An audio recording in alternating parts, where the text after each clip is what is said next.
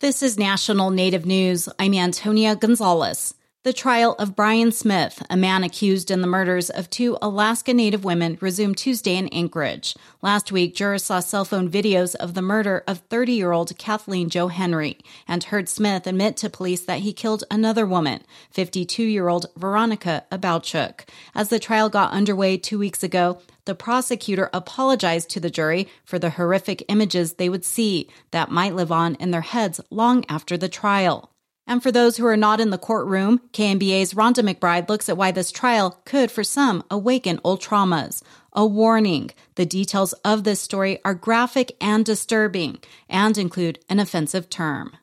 Advocates for missing and murdered Indigenous people say the Brian Smith case is part of an ongoing pattern made worse by historical trauma. I hope ultimately that we as a state and we as a community do a better job of respecting all human lives. Like many Alaska Natives, Michael Livingston has been following the Brian Smith trial, which is being covered in the newspapers, local television, and streamed live on Court TV. Last week, the courtroom was rearranged so that the TV monitors faced away from the gallery, so only the jury, Brian Smith, and those involved in the trial could watch the last moments of Kathleen Jo Henry's life, which Smith is accused of recording on his cell phone. Everyone else in the courtroom could hear the sounds of Henry being tormented and taunted in a Midtown hotel room as she lay dying. The title of my presentation this morning is Serial Killers in Alaska. It's a presentation that Michael Livingston gave on Zoom last week about the connection between modern serial killings and Alaska's long history of dehumanizing Indigenous peoples, which he traces back to the late 1700s when the Russians, in hot pursuit of the fur trade, enslaved or killed the Unangak people in the Aleutian chain. Livingston says the Russians called native people savages, as did the colonists who followed them. And savage is a code word for non-human beings. He says serial killers today capitalize on society's lack of caring for the most vulnerable among us. That's wrong thinking. Livingston says the Brian Smith murder trial is a chance for all of us to do some soul-searching, not just about the women in this case, but their many sisters who have also suffered at the hands of other perpetrators. In Anchorage, I'm Rhonda McBride. Livingston recommends people call 988, a crisis line, if details from this story or any other MMIP case reawakens trauma. Principal Chief of the Cherokee Nation in Oklahoma, Chuck Hoskin Jr., says he's heartbroken over the death of Nex Benedict, a student who died earlier this month.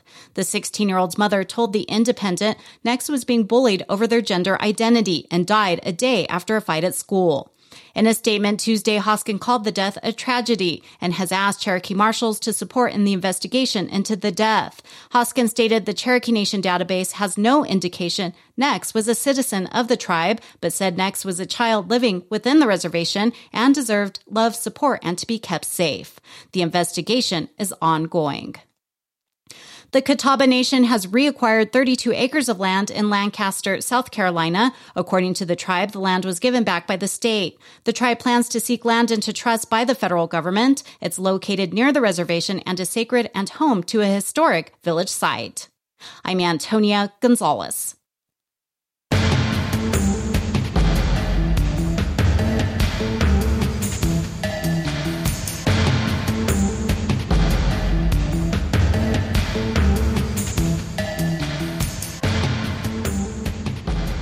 National Native News is produced by Koahnic Broadcast Corporation, with funding by the Corporation for Public Broadcasting.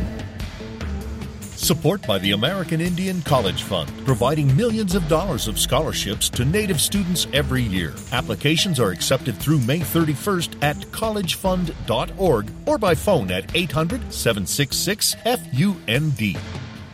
Support by Sonosky Chambers Law, championing tribal sovereignty and Native American rights since 1976, from opioids litigation to treaty rights to tribal self-governance, with offices in Washington, D.C., New Mexico, California, and Alaska. Sonosky Chambers Law.